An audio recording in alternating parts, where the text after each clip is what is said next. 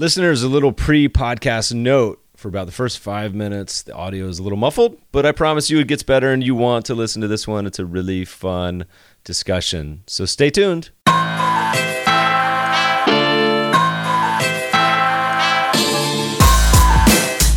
Welcome to the Meb Faber Show, where the focus is on helping you grow and preserve your wealth. Join us as we discuss the craft of investing and uncover new and profitable ideas, all to help you grow wealthier and wiser. Better investing starts here. Meb Faber is the co-founder and chief investment officer at Cambria Investment Management. Due to industry regulations, he will not discuss any of Cambria's funds on this podcast. All opinions expressed by podcast participants are solely their own opinions and do not reflect the opinion of Cambria Investment Management or its affiliates. For more information, visit CambriaInvestments.com. Welcome, listeners. We have a special 4th of July podcast radio show live with Jeff Rimsberg. Welcome, Jeff. What's happening? What do you got planned for the 4th? It's a good question. I haven't thought about that. Listeners, barbecues, sunshine, we have bikinis. We have our annual sort of midsummer beach party down at Meb's place in the or on the weekend preceding the 4th. And sometimes it actually falls on the 4th, obviously, if the calendar works that way. But we just had it, so I'm not sure. 4th on a Wednesday is tough. I feel like we pulled into work today and 75% of the parking lot was empty. Yeah, people have already taken off. Mailing it in. All right, look, we got a couple housekeeping to touch on before we get into this episode. Lots of good stuff to talk about. First of all, Cambria Funds, if you are a shareholder, we're going through a proxy, which means you got something in the mail. If you didn't get something in the mail, either way, you can call in and vote. It takes 2 minutes of your time. It would be a massive, massive favor to me if you're a shareholder. By the way, if you're a Betterment shareholder, you don't have to do it because they voted for you. But if you own any Cambria Funds, you can call this following number, 866-963-6135, and vote your proxy. For those who don't know what that is, it's a really annoying and expensive process. We're going to spend well over $100,000 on this, and I doubt anyone listening has ever voted a proxy in their life, but it's something you have to do. After Eric passed away, we had to update our advisory agreement, and so we had to file this proxy. So if you're a shareholder, it would mean the world to me. If you did it, again, 866-963-6135. It'll take less than 2 minutes, and I would really, really appreciate it. A couple other pieces of Cambria news. Financial Times named us one of the top investment advisors in the galaxy. Was it Galaxy the term? Technically, it's just the United States, but... Well, I'm kind of let down now. I was hoping Galaxy. Some of our ideas people would see them as far out. But no, so that was pretty cool. At the same time, I just noticed that I hadn't told anybody this or brought it up, but our oldest fund now just passed a 5-year track record, shareholder yield. 5-star fund. We're really happy with the entire shareholder yield suite. We're very enthused with how it's done over the years. We're going to put out a new piece this summer, so keep an eye out, as well as a webinar.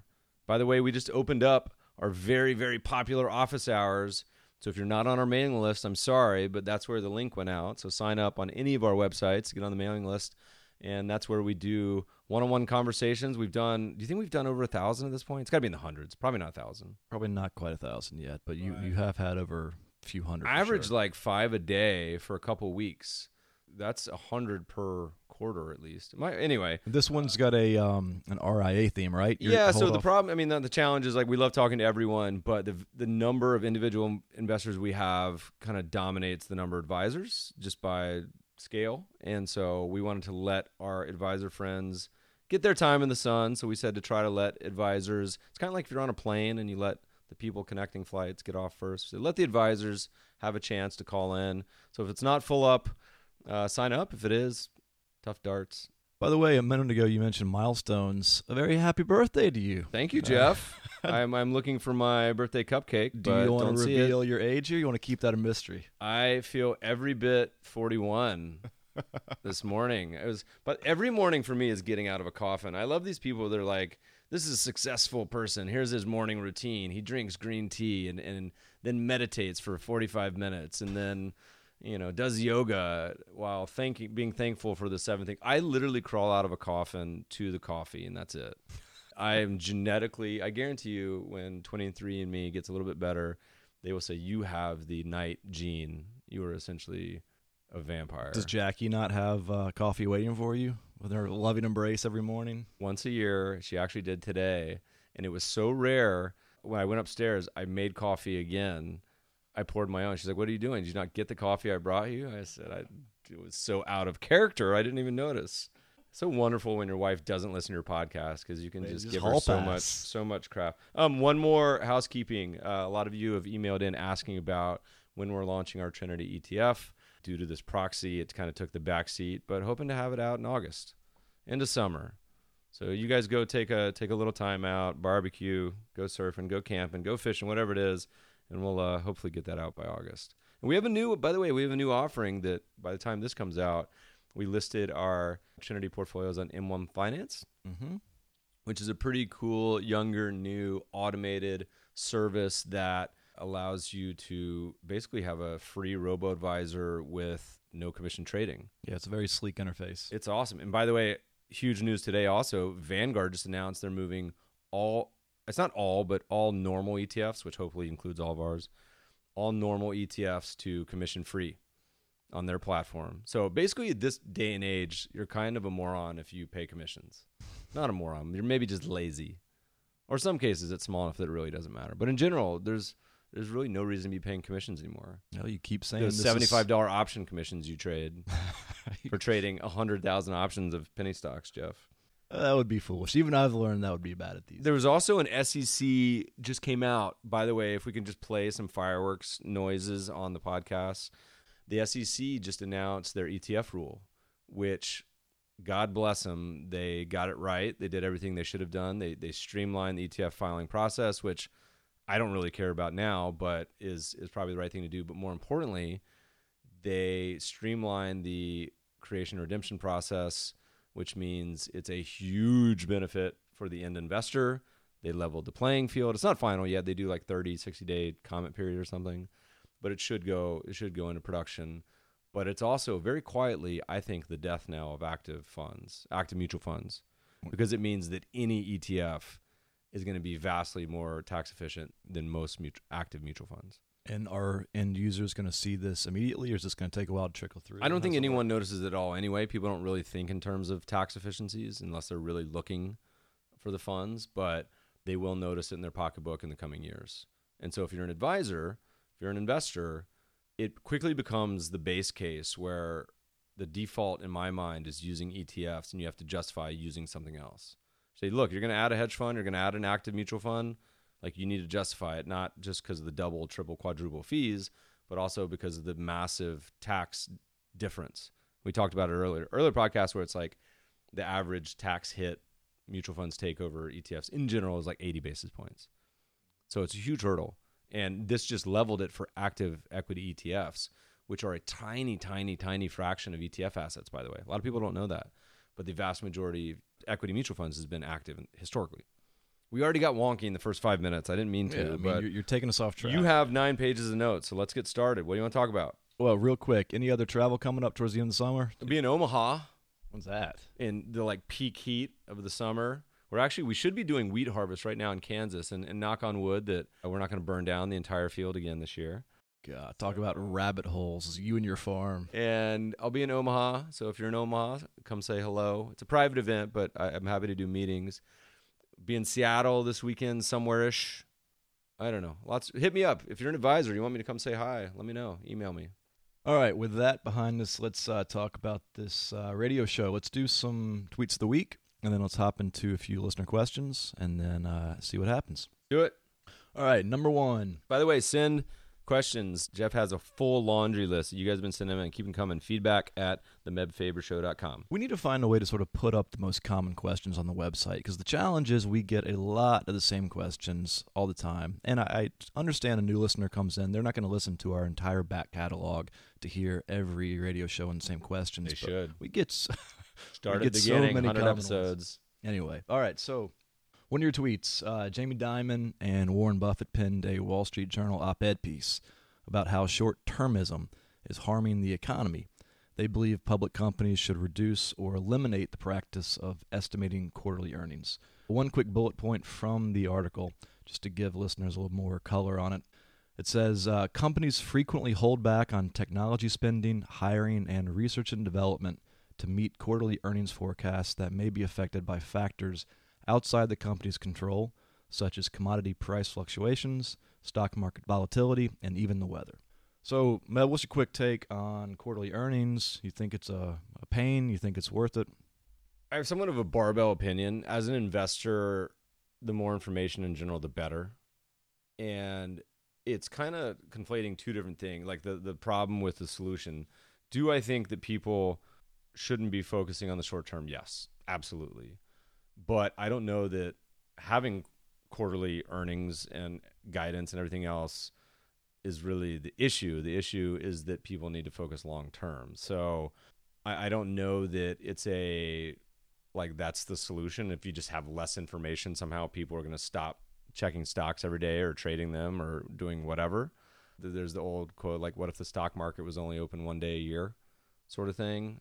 But again, it's like, can you figure out a way to really, first of all, it's human nature, I think, but can you figure out a way to create a system where you focus on long term? So it's like the example where people talk about buybacks and they say, oh my God, buybacks are causing CEO pay to go crazy because CEOs are focusing on short terms option packages. And say, no, it's not buybacks that's causing the problem. It's the idiot board that designed a horrific payment structure or compensation structure for the CEO to focus on the short term.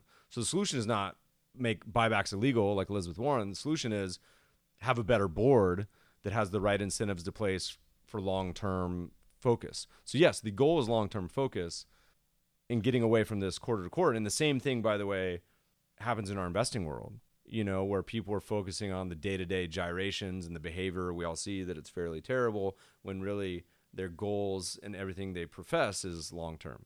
Somebody writes in and says, your fund is doing terribly.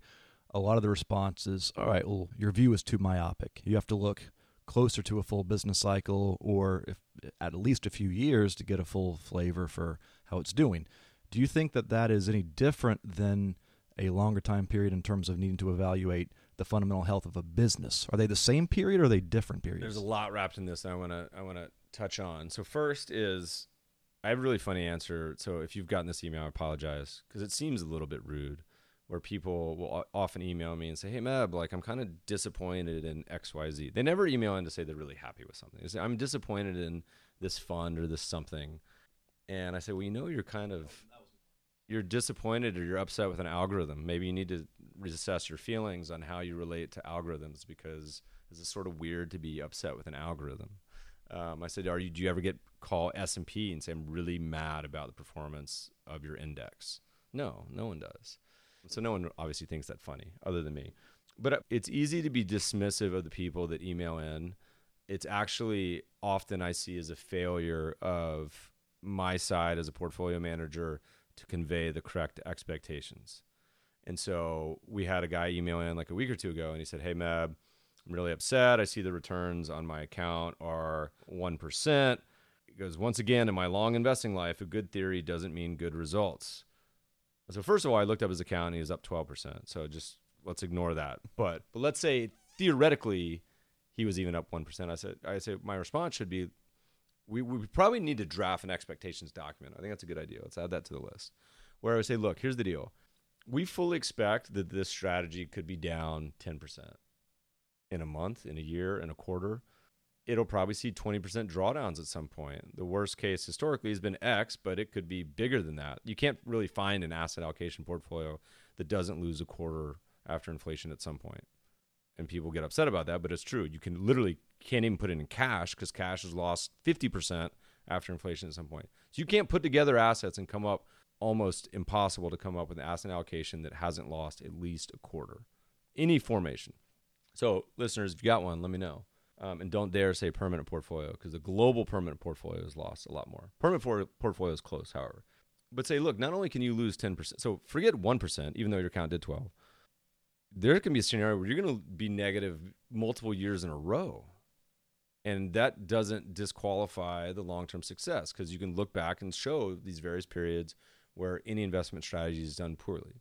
So it's a bit of expectations challenge and education. Now, here's the problem. I tweeted this out and got a lot of responses. There's a very popular personal finance guru. And he's, I think, to his credit, this is Dave Ramsey, by the way. He sounds like the nicest guy on the planet. He's got a good kind of southern drawl. I think he's from Tennessee, maybe. I think he's done wonders for millions of people on the personal finance side of helping them get out of debt, to save, to budget, which is, by the way, like going back to our investment pyramid podcast and white paper, which listeners, by the way, just came out, new white paper called The Investment Pyramid, which you, as podcast listeners, you heard like 3 months ago, but it took us forever to actually publish it. We talk about where the personal finance pyramid is way bigger than and more important than most people's investment pyramid, which only kind of happens at the top. Once you get your personal finance house in order, only then do you really start to tackle the investment side, which is a great example. As someone was talking about, they said, well, Susie Orman has sold 4 million copies of her last book, but the very top academic journal of finance only has like 8,000 subscribers. So it affects way more people. So Dave Ramsey sounds like a great dude, wonderful on the personal investment side. So I started listening to his podcast because he's been doing a radio show for a year.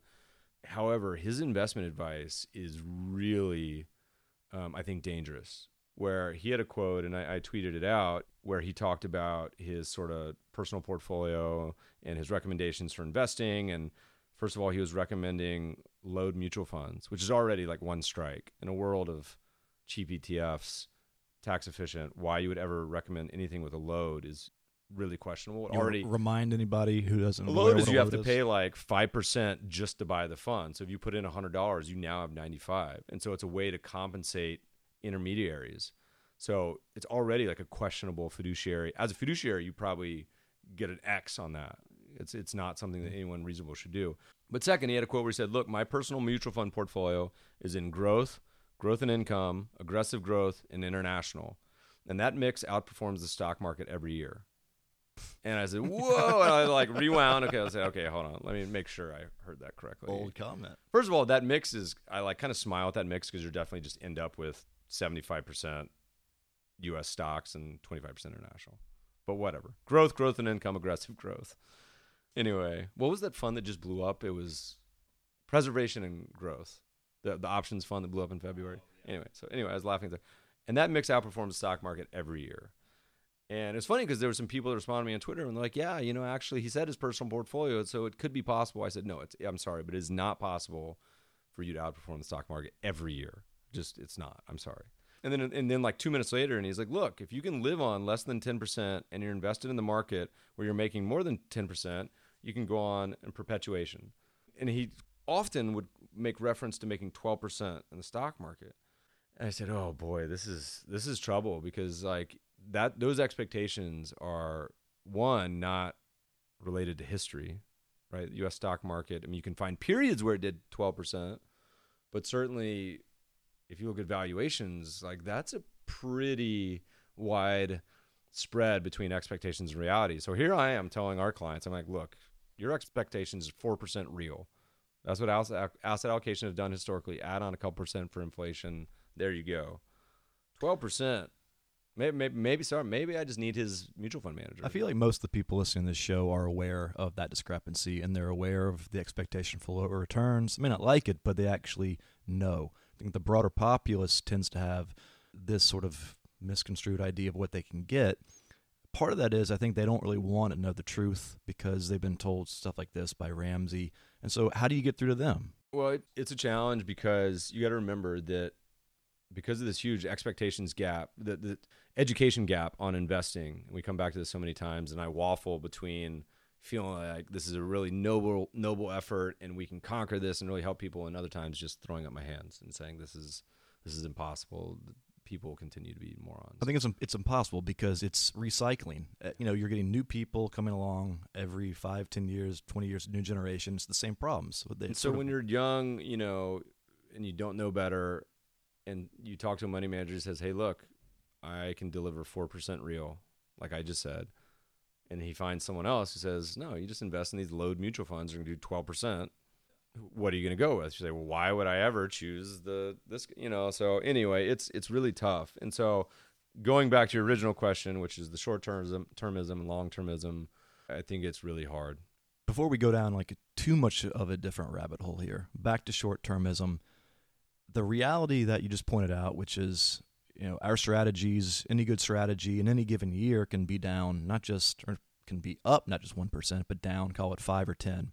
That puts a lot of weight on the individual investor and where they are in their own personal investing cycle. If you're down 5 or 10% at age 25 starting, whatever. If you're down 5 or 10% at age 55 or 60 with a different financial situation, vastly different situation. So to what degree can you try to factor in where you are in your own life cycle with these realities of funds that may have bad years for a stretch or a long period? I mean, again, it's so much of this is personal. We talked a lot about on the podcast where there's the 80-year-old who has plenty of money and says you type me into a optimizer and it'll say, hey, you need to be in munis and cash because you're 80 and you're going to die soon. Sorry. But this guy I have a bunch of money and I'm not investing for myself. I'm investing for my foundation and to fund these projects. And so bring it on. I put half my portfolio in emerging markets and the other half in XYZ. And you may find a young person who doesn't have a risk tolerance that can emotionally handle any drawdowns. And then you have people, so it's funny, people talk with us about our funds. Say, Matt, I'm so excited about your funds going down because that means I can buy more and average in. I said, well, you must be young, right? Because the retiree who's investing in some of those probably has the opposite opinion. So it's challenging. But again, like everything we said today, it's all about becoming comfortable with your own situation and having long-term perspective, having everything we've talked about, you and I on this podcast many times, having a written investment plan, sharing it with someone so that you have some ability to stick with it. It's tough, but it's a journey. I don't think it's a one-size-fits-all. By the way, listeners, if you know I don't know of a website that lets you go online and craft a sort of policy portfolio like statement or investing plan. I know that there's a lot that let you do financial plans, but not necessarily here's how I'm going to invest plan. If there is, let me know. I don't know of any. All right, next tweet. This is from Jim O'Shaughnessy. He had a great quote which he attributes to his grandfather. He said, money is like manure. If you pile it up, it stinks to high heaven, but if you spread it around, it does a lot of good. So this is a bit of an extension. I mean, you kind of touched on the personal finance element with Susan, her book, and then Dave Ramsey, and then our own investing pyramid piece. But kind of going a little more broad right now, we have a lot of smart investors who in this market are calling for more of a move into cash as sort of a defensive position. But then you have O'Shaughnessy saying, if you pile up too much cash, it stinks to high heaven. So help us understand where's the line between when piling cash can be helpful, especially in this market, versus when is it really just stagnating and really hurting your returns? Well, I think we're starting to talk about two different things. I love Jim. And I think he's talking about, if I had to guess, a little more about lifestyle and philanthropy. Meaning if you just get old and hoard all your money versus funding new ventures or venture philanthropy or donating or passing along. So more of that bent rather than necessarily portfolio allocation. I am more interested in portfolio allocation. I am not of Jim's age and sort of philanthropy. I want him to finish. We'll have to ask him to finish the quote with what did his grandfather say if you don't have any cash? How does the analogy work? Just reach your hand out very long. The older I get, the more I think that behaviorally, whether you make 5 or 6% isn't going to really matter. We talked about the research that showed that under periods of 20 years, savings matters a lot more. How much you save matters a lot more than your return. 25 years. It depends on the return, depends on the savings assumptions, right? So, but however, the takeaway was that only if you're compounding for many decades does that really become the big differentiator. So I also think that the cash, whether you make 5 or 6% or 10 or 12, whatever the number may be, cash gives you that ballast to not do dumb stuff. So anytime you're fully invested, it's always hard for people because there's no more chips. And the market goes down 50%, you have this feeling of, oh, well, I have nothing left on the table I wish I had these opportunities. There's a great book on the Great Depression. I'm blanking on the name, but it's basically a guy who took his father's diary. I think it's a Great Depression, a diary. And it's really interesting to read because it would talk about people's emotions and how they were thinking about stocks and bonds and everything else that was going on in the world. But often it would talk about basically like everyone knows stocks are a great buy right now. No one just has any money. And this was actually my experience along the same lines when I was traveling a lot of these countries post global financial crisis and a lot of Europe, where you talk to people in some of these countries that the stock market was down 50, 80, 90%, and be talking about the stocks being really cheap and them saying, well, thanks, but no one has any assets to invest. So cash gives you that optionality. As we mentioned earlier, on an after inflation basis, cash is dangerous too, because if you have a high inflation environment, you can really get hit at a tax every year. So right now that's 3%, but other years has been a lot more in history.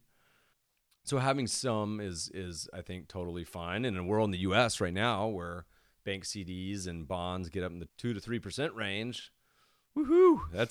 You're getting up there. That's one of the higher yielding bonds in the world right now, probably. So it gives you some feeling, I think, of dry powder.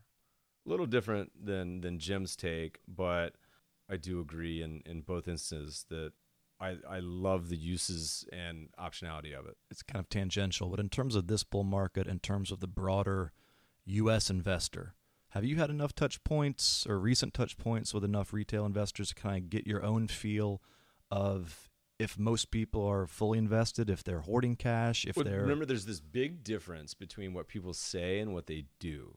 So if you look at almost all of the studies, what they do is simply just follows the market based on performance and size. So if you look at equities as a percentage of net worth or of your portfolio, it looks like an S&P 500 chart. So it hits peaks in 2000, it hits a trough in 2009.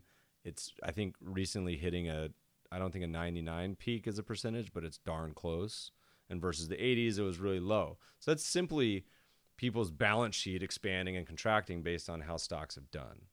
So that's what they do. What they kind of say is only at extremes is the sentiment really helpful. But we've mentioned this many times, the AAI sentiment readings where it hit the highest for stocks it's ever been in December 99, like the worst possible month in history. And you're talking about optimism, right? Optimism and pessimism. So they would say, are you bullish on stocks? And the most bullish people ever were January 99. The most bearish they ever were was in March 2009, the exact opposite of what they should be. So usually they coincide. So people were getting, if you remember, there's the other study, credit to Luthold on this, where if you looked at average optimism for the course of the whole year, you could take this back to the 60s for a different survey called Investors Intelligence. They found that if you look at the top 10 most optimistic years, the next year return in stocks was poor, and the bottom 10 most pessimistic years, stocks next year were great. And guess what? At the end of 2017, it was like the second highest on record, maybe. And so far, not looking too good for stocks this year. So we'll see. We got 6 months to go. Barring just sort of emotional optimism or discouragement and looking purely at their actions as manifested by the use of cash or the storing of cash, do you have any feel for whether or not people are fully invested at this point? No, most of the sentiment stuff I have is secondhand. So everyone was hot and heavy for crypto December, January, and then that mania has largely subsided. 70% declines will do that to people. I think I saw a chart, it's like every single crypto is down somewhere between 50 and 90%. No, the average is everyone's down, but most between 50 and 90. And whatever, maybe that's the base for the next period. Maybe it's the end. Well, you and I were talking about that in a radio show some months ago. They were about to start trading the futures on it. And futures literally rang the bell on the peak of Bitcoin. It was like 20,000 and it just took a cannonball.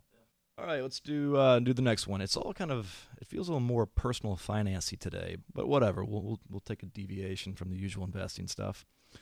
So you posted about how Bob Seawright had actually posted an article from the Wall Street Journal, how Americans are approaching retirement worse off than the prior generation, and how this hasn't happened since Truman was president. So just a few quick stats from this, just to give listeners some context. The 401k retirement funds, the average 401k retirement funds, will bring in a median income of under $8,000 a year for a household of two. Median personal income of Americans 55 through 69 leveled off after 2000 for the first time since data became available in 1950. Households with 401k investments and at least one worker aged 55 through 64 had a median $135,000 in a tax-advantaged retirement account as of the end of 2016. And for a couple aged 62 through 65 who retire today, that would produce income of just about $600 in annuity income for life. You know, kind of grim. I guess this ties back into our discussion earlier about investing at different stages in life. But, you know, do you have any thoughts on how our older listeners who might be in these situations, you know, what they can do, what they have to deal with? Any advice, or is it just, hey, this is kind of it? You know, I think a lot of it is start early, save, do all the basics if you can. But as you remember, like, that's such easy advice to give, and you're in your 20s, how hard that is to actually implement. Yeah. So to the extent you can do it, awesome, more power to you. I mean, gone are the days of defined benefit plans. You know, most people now have to take charge of their own sort of retirement, and I encourage you to do it. And it's totally doable. One of the more interesting takeaways, by the way, on the returns, and I didn't really come to this understanding until somewhat late in life, and I think Rob Arnott may have talked about this on the podcast, where if you think about a basic portfolio, say 60-40 or diversified portfolio, that portfolio's income, so if you need income, let's call it 4%, okay? Let's say you have $100,000 and it's 4%. And all of a sudden, stocks went down by half, or the bond yield, you know, bonds also went down by half. So you say, well, hell, I only have $50,000 now principal. But the interesting part is the income stayed the same, which is a really cool takeaway and never really think about it. So on an after inflation basis, we modeled this back to 1900. Real income is actually pretty darn stable from that portfolio. So if you can ignore the principal swings, which is hard for most people, the income that portfolio generates is actually pretty consistent. So if you can come up with a number where you're generating income off a portfolio, there's a lot of ways to make that more stable, almost the way that the endowments do it. So instead of just spending 3% a year, maybe do a 5-year average and all these other ideas. But there's no magic wand that's going to give you the Dave Ramsey 12% in retirement. Well, it reminds me of those funds we've seen that are coming out with a marketing pitch of they'll distribute X%. Managed payout funds. Those have been around for a long time in mutual fund format and other formats where they just pay out a certain percentage per year. Now, the problem with that, of course, is that if you don't have the yield, then you either have to take leverage or just return capital to people. So you could do a 10% income fund, but you're going to be giving back about 5% of that, just giving their money back. A lot of people don't know that, or taking leverage. Yeah. But, you know, the retirement equation, I mean, I would suggest people go back and listen to the Merriman episode where he talks about his concept for giving young investors the gift upon their birth that is only going to mature when they turn like 60 or something, whatever it was. But I forget the exact math, but he put $10,000 in an account, and after 60 years, it turns into $1 million. Be great. If I can't remember the math. Yeah, I know. What the hell, grandparents? Come on. Part of the challenge, though, I think is, I mean, just from an infrastructure perspective, it seems like obviously you talked about how pensions are gone, but we're also living longer. We're also healthier, and the old sort of retirement age seems a bit antiquated and kind of foolish at this point. So back to the old Edelman podcast. I mean, having no income, no work for like the last third of your life. Said people are going to live to 130. Yeah. You and I are not, but other people are going to live to 130. Well, how long are we? By the way, listeners, if you want to send me a happy birthday present, you're more than welcome to. I will not say no to that. Make it tequila and address it to Jeff. I got excited. I had a present today, showed up on my desk, and it turned out it was my mom sending my child a stuffed animal.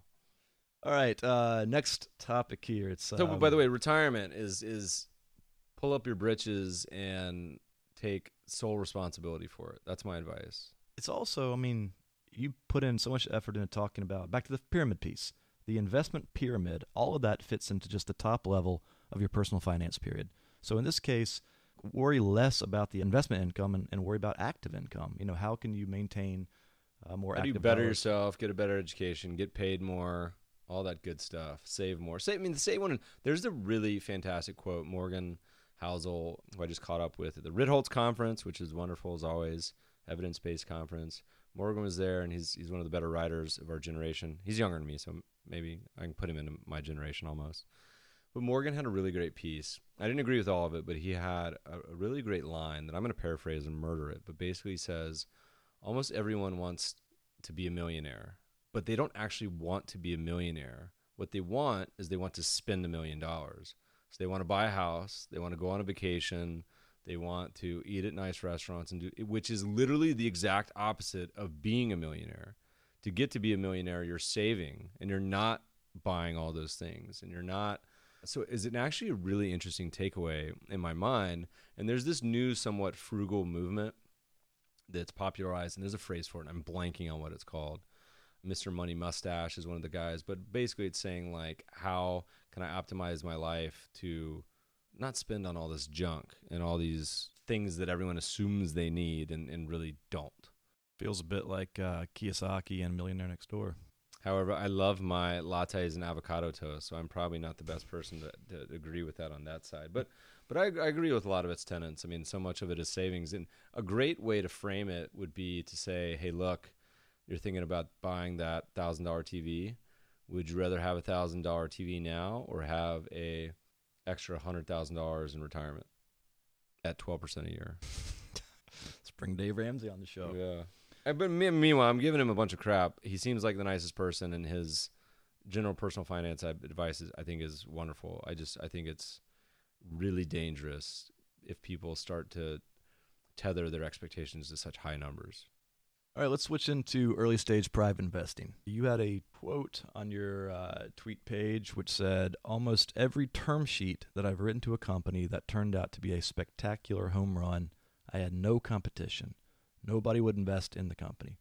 So that was on a podcast with Tim Ferriss. Tell us what this quote means to you. Give us more context for everybody listening so they can understand. What's the significance? That was with Steve Jerviston, I think, is a venture capitalist. And it was a really fun podcast that I was listening to on a jog in Bologna, Italy, and got sort of lost and also saw this enormous rat swimming in a river. We're going down a rabbit hole right now. And have never seen anything. I was like kind of afraid for my life. What'd you say the name of the rat was? Just for listeners, he came back, got it all in a tizzy, just all sort of beside himself. Turned out to be a nutria. Now, if you guys down in sort of the south area are familiar with nutria, then you can understand it's sort of a big radish-looking thing. It like almost attacked me. I was like kind of horrified. And then I saw like 4 more and was kind of nervous about where I was. Anyway, listen to this podcast, and it was fun because he's talking about venture investing and some other ideas. And the comment about having no competition, I think it's or no one would invest in the company. I don't know if that's necessarily good advice on just in public investing in general, but what it is, I think, is ample opportunity for value-added insight.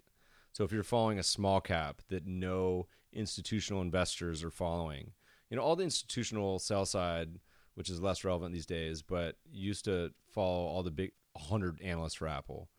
But this $100 million market cap company based in Toledo, 0 people following it, right? And so is there opportunity for value-added research?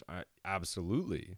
It doesn't scale is the problem. You can't be managing $100 billion with that, but most people that do that value-added research can find it. So even more on private, because private has even less information than public. And so I don't know how you can necessarily extrapolate the fact about no one else would be interested, because that also probably has, unless you're really smart and that's your business, if you're just going around investing in a bunch of no one else would invest in this, it's probably terrible advice, because probably most people know better. But it's funny, if you go back to, like, you remember Uber?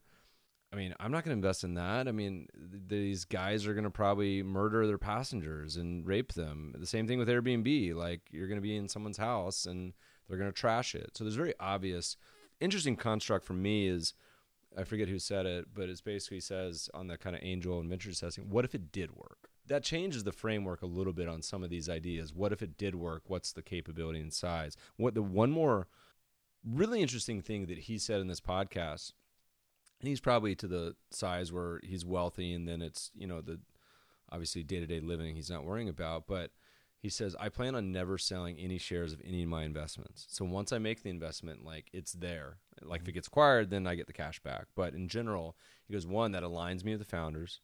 So they're not worried that I'm some venture capitalist that's just optimizing for a 10x or 100x return in 10 years and that's it. He's like, I plan to never sell them. And so I love the concept going way back to our original conversation on Jamie Dimon and Warren Buffett, where, and I think Buffett talks about this, where he is like, all right, you get 6 bullets and that's all you're allowed to use on buying stocks over the course of your lifetime. You'll be a lot more selective.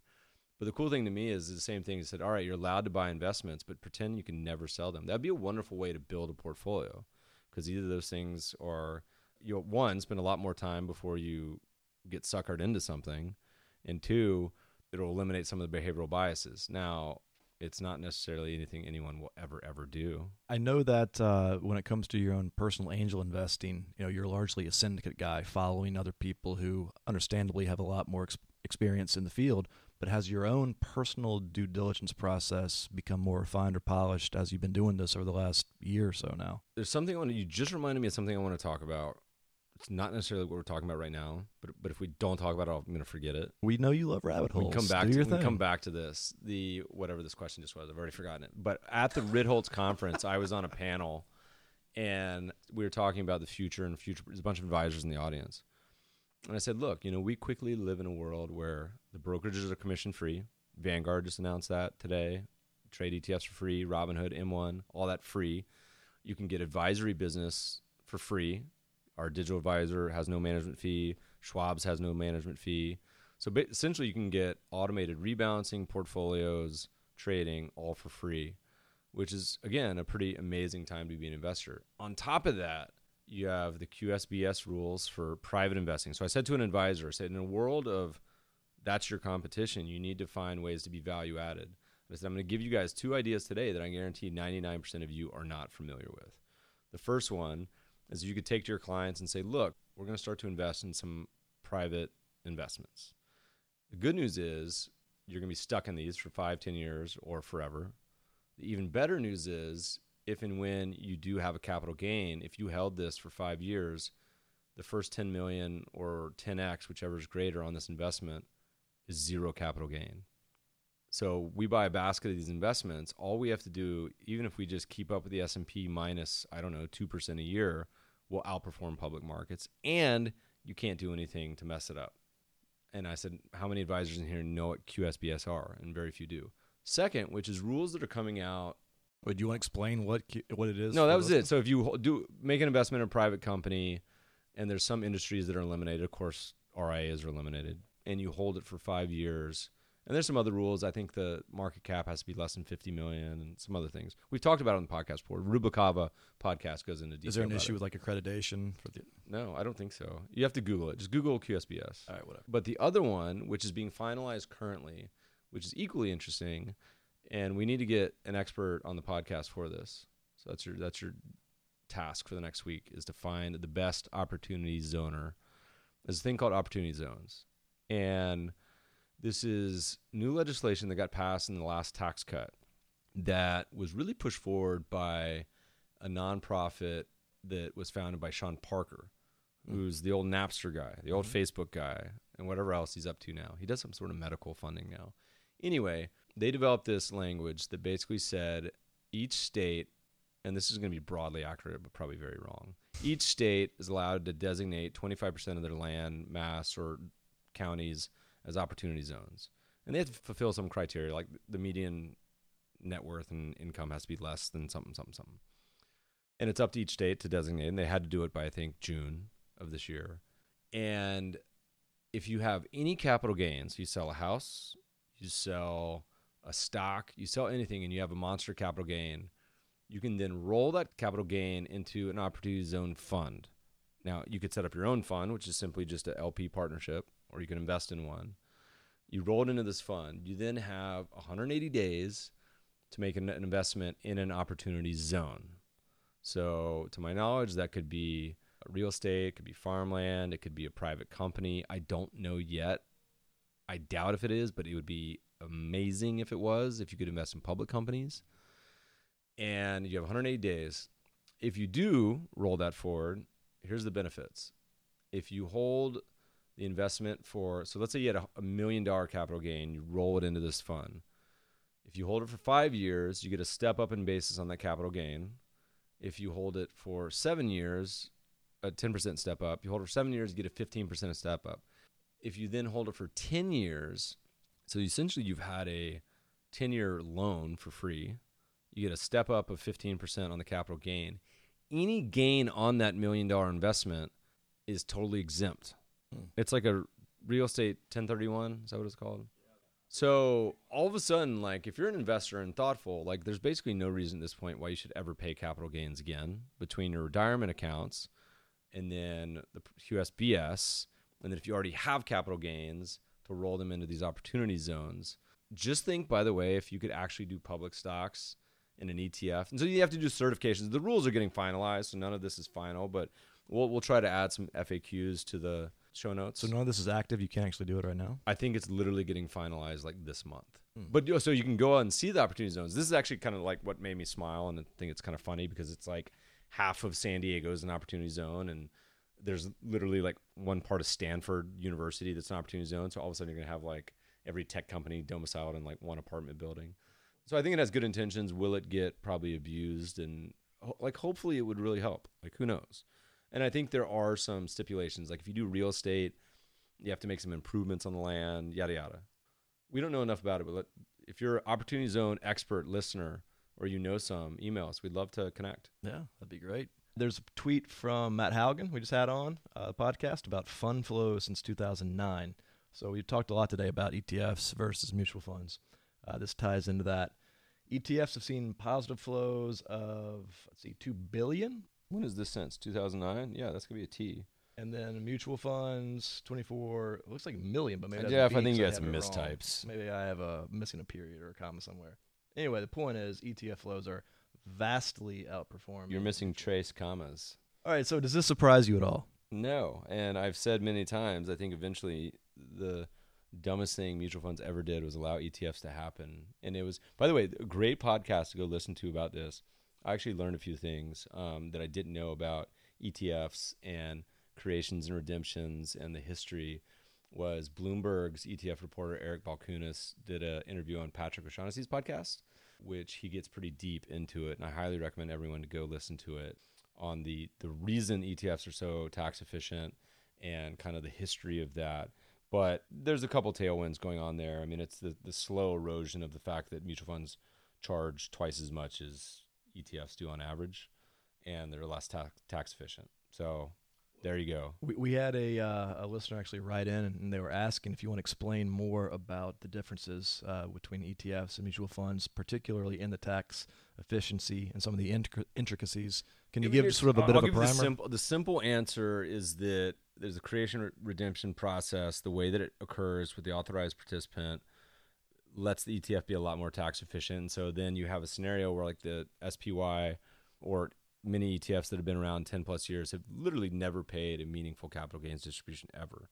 Whereas if you own a mutual fund, all that money's sloshing in and out ends up being that you could even own a mutual fund, have a loss, and pay capital gains in a given year. Like what an all-time kick in the nuts, just to put it bluntly. I mean, look, I would be totally on board, by the way, if mutual fund companies could somehow adopt ETF tax efficiency as well. Like that's in the interest of the end investor. I wouldn't be upset about that. It'd be wonderful if you guys spent your billions of dollars lobbying the government to fix that. That'd be really cool. But if you really want to get in the rabbit hole of that, I don't want to talk about it now because will officially cause everyone to crash their cars. Go listen to Eric's podcast. All right, we're on fees. Do you want to give us a postmortem on Wealthfront, by the way? Oh, Lord have mercy.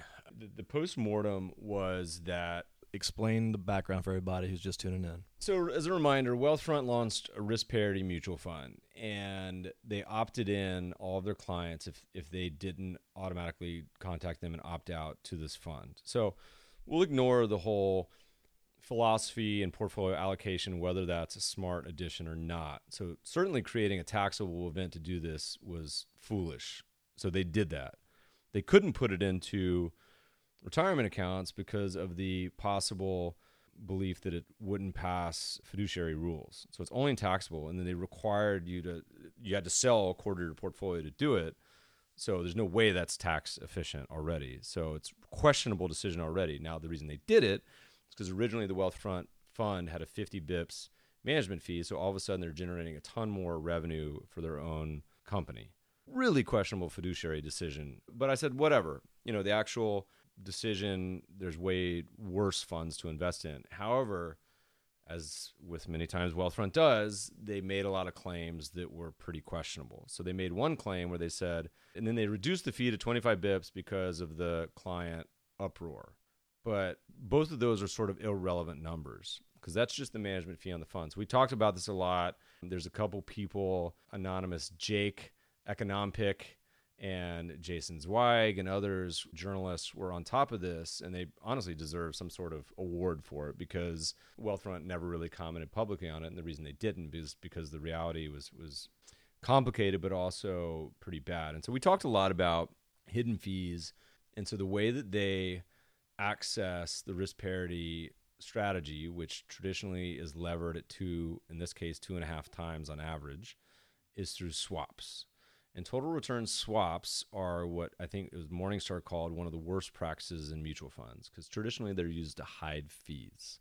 And for whatever reason, the SEC doesn't require you to disclose those fees as fees in the fund. So people look at the Wealthfront fund, and Wealthfront claims were cheaper than, I think they said 85% of all ETFs because we're 25 basis points. Is it necessary to get into the mechanics of how swaps work? Sort of. But the reality is they're more expensive than 98% of ETFs when you factor the fees correctly.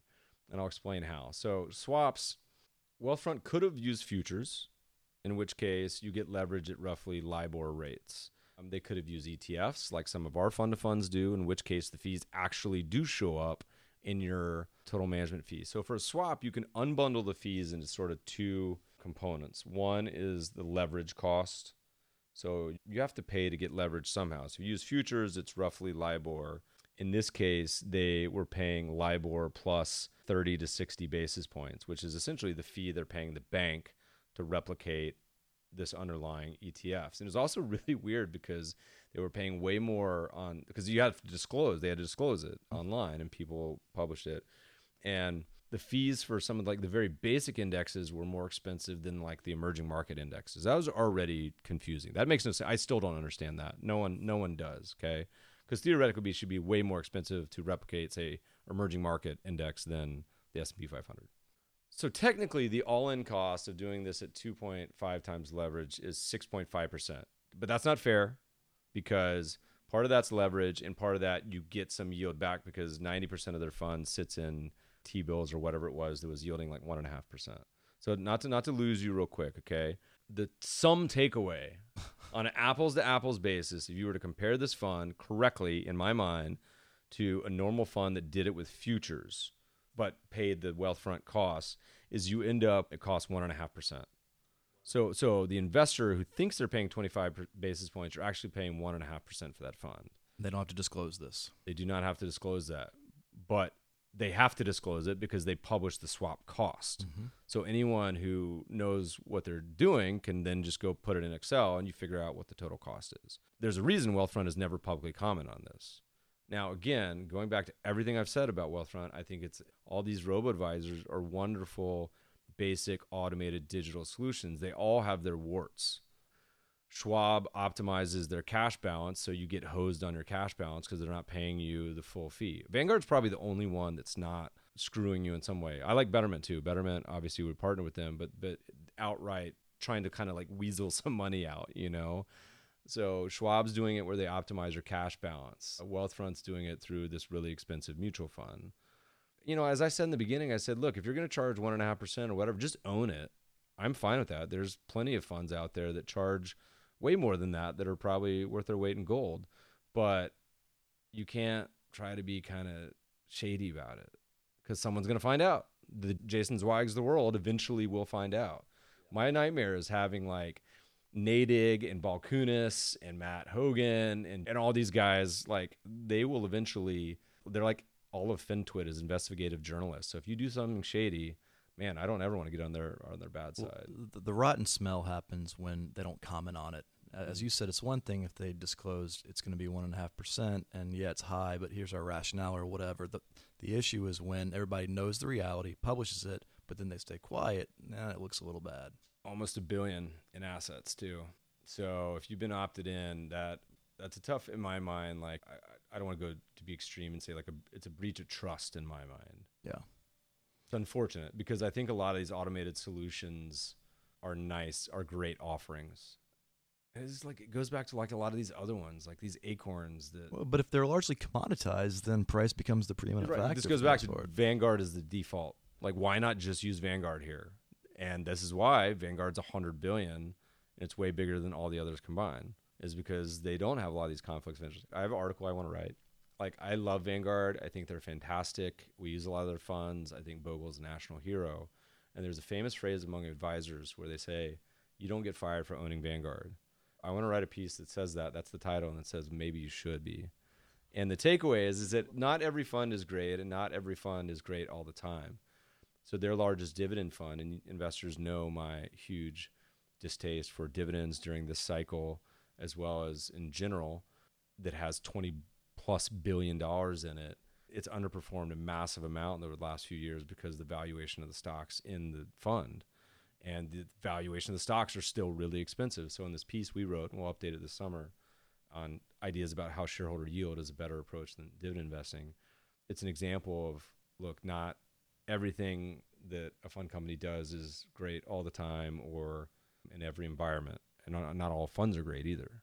Well, I mean, but the fund companies aren't under any necessarily fiduciary obligation to disclose that. It's sort of like get mad at my algorithm, bro. It's almost like an algorithm. A food company, having to disclose all the sugar content and whatnot, and then make an editorial comment about how it's really bad for you. Like Don't eat it. You didn't realize that cold sirloin burger out of a can is going to be bad for you, and it's kind of on you. Hey, it's caveat emptor, man. That's up to you.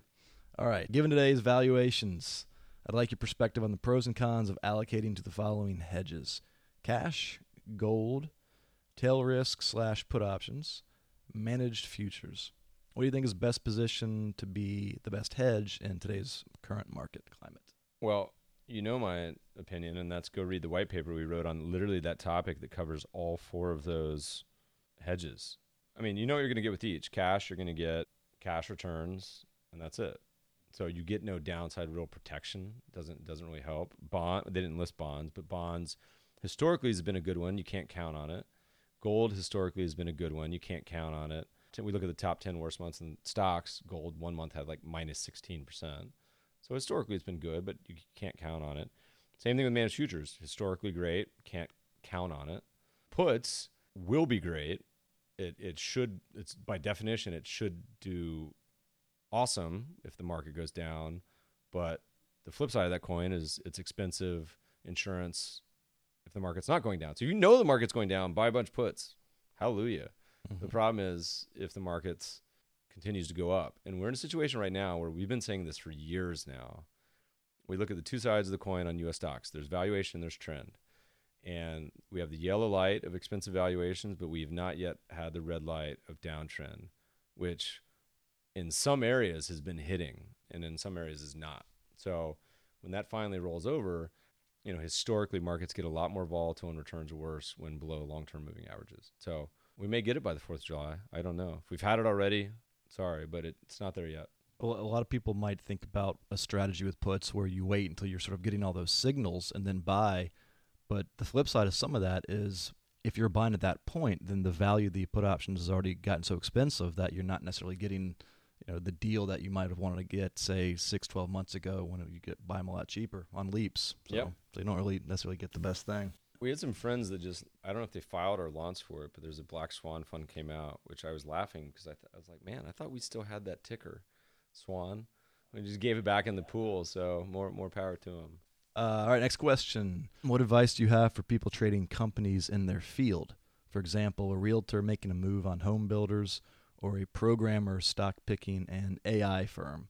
Would you recommend these individuals stay away? No. I mean, if you have value-added knowledge, it's a huge opportunity to apply that knowledge. I mean, my father was an aerospace guy, and he historically used some of that insight to invest in companies in his field and did really well. I think that if you're an expert, but you need to be a little bit honest about, do you actually really know what you're talking about, or do you just have a little bit of dangerous knowledge?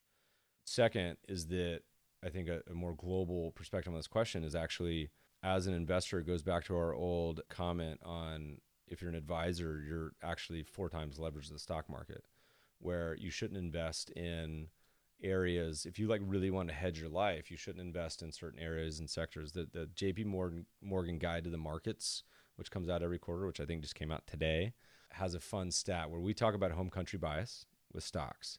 A new white paper, which just won the AQR Insight Award, talks about home country bias in debt and currencies, so it's worse there.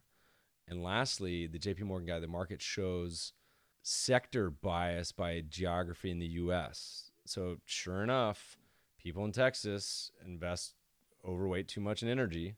People in California invest too much in technology, and on and on. People in the Northeast, guess what? Finance. So they're doing the exact opposite of what they should be doing, which is probably hedging parts of their world. So, we made the argument in our old piece, said if you're an advisor or an asset manager or an institution that has most of your beta and revenue and earnings and life tethered to the U.S. stock market, you can make an argument you shouldn't own any U.S. stocks.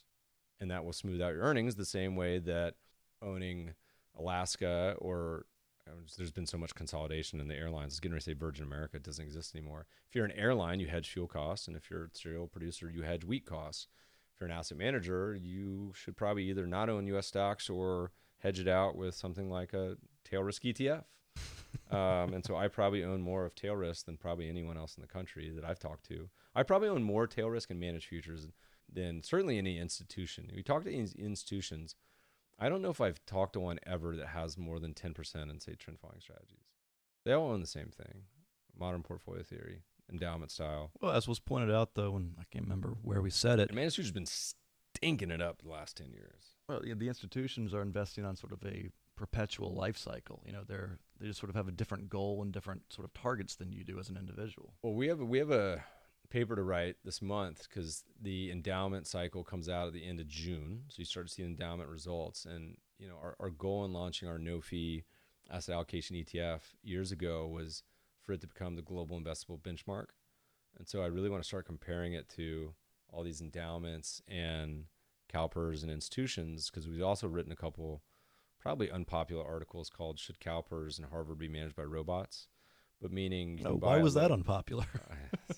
The good news is you're starting to develop years of real world evidence now where you can point to the performance of these investable benchmarks. And so you'll eventually see ones that are a little more endowment focused or perhaps private equity focused. There's a couple private equity replication ETFs now. So all these sorts of ideas that you say, look, you no longer have to pay 2 and 20. You no longer have illiquidity and tax inefficiencies of these investments. You can invest in a public market ETF that replicates better than 80% of what that universe performs. Meb, would you please share your opinion on multi-factor funds and the role they should play in an investor's portfolio? Who put out some research? Research Affiliates put out some research on this recently where they looked at, and they had a phrase for both sides, and I'm going to totally mangle this. It was like compiling and adding. I can't remember. It's basically saying, okay, look, here's value and momentum. One way to do it is take the top 100 value stocks, and then you take the top 100 momentum stocks, put them together in a portfolio. And the other way says, okay, you rank all the stocks by value, you rank all the stocks by momentum, you take the ones that have the best average across the two. So it's kind of potato. And their conclusion was that one was slightly better, but they're both better than the alternative, which is buying expensive stocks that have poor momentum of some format, right? It's like how do you blend it? How do you put it together? There's another example where someone asked me this other day, where, for example, you have a fund like ours that picks the top-down 12 cheapest countries in the world. Or you have a fund like our buddies Wes's, which starts at the bottom up and buys stocks anywhere based on certain characteristics. And I say the funny thing is you kind of end up at the same place, despite the fact if you compare these two portfolios, they look totally different. One may have 20% in Japan, one has 5%, one has 10% in Korea, one has 0%. But if you actually chart them on a chart, they actually have similar performance. And here's why. And a lot of people get this wrong. So you got to remember that value investing, and extrapolate this to any other factor, is not just about buying the cheap stuff. It's also about avoiding the most expensive. We've said that 100 times on the podcast. But if you take a universe and whether you skim off the top first and then pick out what's on the bottom, or whether you pick out the bottom first, you kind of end up in the same place despite totally different characteristics. I actually went and did this.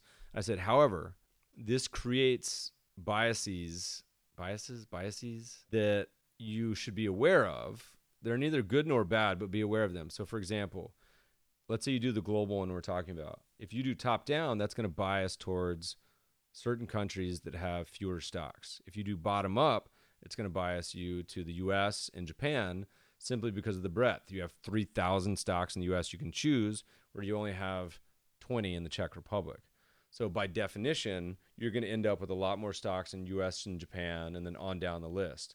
So it doesn't really matter which one you choose. Just be aware that one approach will skew you towards one idea and one towards the other. Okay, sounds like you're discussing multi-factor fund construction. I think this guy might be asking, what about arbitrarily pick whatever fund, regardless of how it's been constructed, if it's multi-factor, looking at it within the confines of an investor portfolio, does it make a difference? The acronym you're looking for is ABMC. Always be what? What are you gonna say? Always be making sweet love. Always be making C, cash. Anything but market cap. Okay. So I don't care what you do. Almost any multi-factor weighting is probably better than market cap, given the considerations that it's not a closet indexer and it's not simply giving you market cap by another name. A lot of these funds, I mean, go back, pick on the Vanguard, their $20 billion dividend fund is basically the S&P 500. It has a higher valuation and a worse yield, oddly enough, but it's basically the S&P 500. So if you're going to make the effort of allocating to a multi-factor fund, at least make the effort that it's concentrated and different and weird. Doesn't have to be weird. Concentrated and different. That at least the effort is worthwhile. But breaking that market cap link is the most important starting point. So whether you go equal weight or preference being market cap, multi-factor, some form, I think is the best part. All right, switching gears a little bit to advisors and advisor fees. It actually ties back to what we've discussed earlier in this show. Meb, I have a question about fees, advisor fees. Charlie Ellis states, quote, "The portfolio manager is charging a fee based on the percent of assets under management, but the assets are already mine. The proper way to view fees is by looking at the cost of asset management compared to the difference in returns versus a low-cost index fund, which is a commodity. This doesn't diminish the value of the advisor, but it does help to properly frame the way in which advisor fees and underlying fund costs should be viewed. Would you agree with the statement? If so, why? If not, why?" I don't think it's just asset manager, but rather it's also applies to kind of financial advisor too. I mean, one of the smartest things Wall Street's ever done is the percent of assets under management fee, because it gets skimmed off the top and you never see it. And we wrote an article where we talked about if you were a millionaire and you had to deliver a $10,000 briefcase to your advisor every year, would you still do it? And the chance is no one on the planet would do it. It's a good behavioral, but you get your statement and you never see that money coming out every month.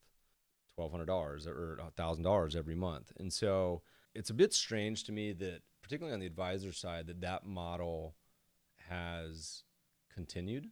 If you go hire a lawyer, you may be paying them $500,000 an hour, but there's no lawyers that operate in that way. And so there are financial advisors that operate in like a per hour. There are certainly other business models. Our friends at Advice Period, Steve's going to be on the podcast soon, that have evolved a different model. Betterment used to do this. I think they still do, where they actually have a cap. So it's a 25 basis point fee until you have $1 million. It's like a maximum fee. So all intents and purposes, it goes down on scale, which a lot of advisors do. So there's a lot of ways to kind of go about it. I don't know that there's one necessarily like preference or best model. Asset managers struggle with this all the time. There's some that say, you know what, it's only fair to charge 0% and 30% above this hurdle rate. Or the old Buffett partnership is, he said, I think you had to get 6% return, and only then would he get paid on a certain percentage above. They all create different, not necessarily conflicts, but different incentives, where some people are incentivized to go for really high returns. Some people are incentivized just to hold on to assets. Some people are incentivized. I mean, in general, I think there's two types of firms on Wall Street. I think there's the people that will charge as much as they can and get away with it, and the people that will charge as little as they possibly can and still run a good business. There's not a lot of overlap between the two.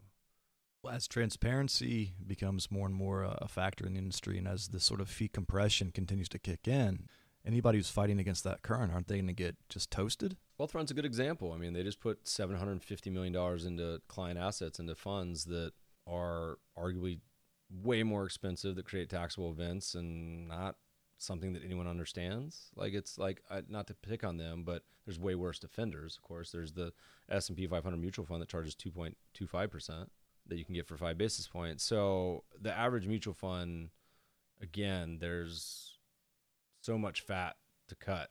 But that's why historically asset management is one of the highest profit margins in the world for any industry. The old Bezos quote, "Your profit margin is my opportunity." Next question, tying to advisors. It says, besides portfolio construction and behavioral coaching in times of stress, what are some other value adds besides commonly available tax loss harvesting and rebalancing? Are we reaching the limit of value-added services? This loops back to the EBI comment I made earlier on the Ritholtz conference, where, I mean, no one I know in the audience really understand QSBS and opportunity zones. There's always more probably that could be done. I mean, tax alpha to me far outweighs investment alpha opportunities for an advisor, and it's not even close. So optimizing there, I think there's a lot more to be done. I mean, look, the political sands are always shifting. So there's always going to be need for some solutions there and ideas. So yeah, I'm sure there's plenty of ways to do. I mean, I spent an entire night with our friends at Swan chatting about family offices and the challenges of these families that are already wealthy. And the debate was, did you need to do behavioral coaching to the family? Is it a waste of time? Could you proactively educate the family so that the inheritance and management of their wealth was sustainable and decent and not create any sort of weird family structures that would cause major problems? And we should probably get some family office big managers on here that have done it. And the concept was like, yes, you could apply a coursework where it educates them through a process, and the others were less optimistic that was doable. Which is the education gap hits in different ways. Yeah. I mean, there was one great quote where one of the fellows said, "I have 4 kids. One of them's probably going to marry a terrible person or a total loser." Like, you can't even control your kids, but you can try to raise them well and do a great job. And even then, that doesn't guarantee you're going to have great children. You certainly can't guarantee who they're going to marry, the first go round or the second. So it creates even more challenges. All right. Last question. Let's wrap it up here. As ETFs grow, under what circumstances could securities lending become a substantial risk to one's personal assets and possibly a systemic risk to the financial system? Are processes in place now to prevent that problem before it happens? And just give a quick primer on securities lending. Securities lending, if you have a portfolio, like let's say we have a ETF or mutual fund, we have the stocks in there that we own, we could lend those out to short sellers and they pay you a fee. And so portfolio-wide, depending on the portfolio, you may only get 5 basis points. You could get a whole percentage point returns, and the good firms out there pass that back on to the shareholders after the company that manages it takes their cut. Usually it's 80-20, 90-10 in favor of the shareholders. So that's pretty awesome. Some people keep it, by the way, but not really best practices to do that. Traditionally, you require 105, 110% collateral. So the short seller has to post collateral to be able to get access to that short. So that's the protection. So usually, like, the risks are mitigated by thoughtful management of the whole process. If you have sort of global financial crisis going on and you have some short sellers or companies that are doing naked shorting, I think, like, I heard a lot of rumors that Goldman, a lot of people didn't ever actually borrow. They were just, shorting companies. That's a structural issue, and they get in trouble for that, and then they pay fines. So I don't think there's systemic, because there's checks and balances against it now. Really, the real risk is, do you have a counterparty, or do you have a manager of the short lending process that's thoughtful and conservative? And usually, I think 40 Act funds are only limited. They can only lend out like a third of the actual fund. And even then, they're optimizing on lending out like the Teslas of the world or some crazy biotech stock. And FYI, a lot of people still don't know this, but ETFs and other funds actually can earn more in short lending and distribute it to shareholders than the actual management fee. So you could have a scenario where the ETF has a 50 basis point management fee, that's 0.5%, but get 75 basis points in short lending. And so by all reality, you're actually getting paid 0.25% per year to own the ETF. Negative expense ratio. Not a lot of people know that. Still, we talk about it a lot. Not a lot of people know it. So I think there's risk, but as long as you kind of are aware of them, they can be minimized. All right, so you're not staying up late worrying about this. No, I have no problem sleeping. All right, man. Well, hey, I think we're done here. What are you gonna do for your birthday tonight? Big dinner somewhere? Spend 2 hours with you podcasting. That's kind of my dream. Let's do another one. This is my gift to you, sir. Let's do another podcast. I would like to go have fried chicken and a Victory Prima Pills. Are you watching Soccer Nora? Which means Jackie's probably cooking a veggie burger. Give me kombucha. I love soccer. Sad. I was a little sad for Mexico. Being an LA resident, was cheering for Mexico. But in my pool, I have. Have you come back? I got Colombia still left. I'm cheering for Colombia. I should have divvied it up by CAPE ratios. Russia, cheapest CAPE ratio in the world. It's having their moment. They're amazing. If you watch the game, they basically just played defense. Spain had the ball like 95% of the time and was playing solely for the opportunity of penalty kicks and then won. It's incredible. Anyway, all right, friends, thanks for listening today. We really love the feedback. Please send us email, feedback@themebfabershow.com. Leave us a review. Let us know what you think. Send me a birthday present. Check out the podcast on Breaker, which is my new favorite. Like it if you do. Don't like it if you don't. You can always find more shows and archives at medfaber.com/podcast. Thanks for listening, friends, and good investing.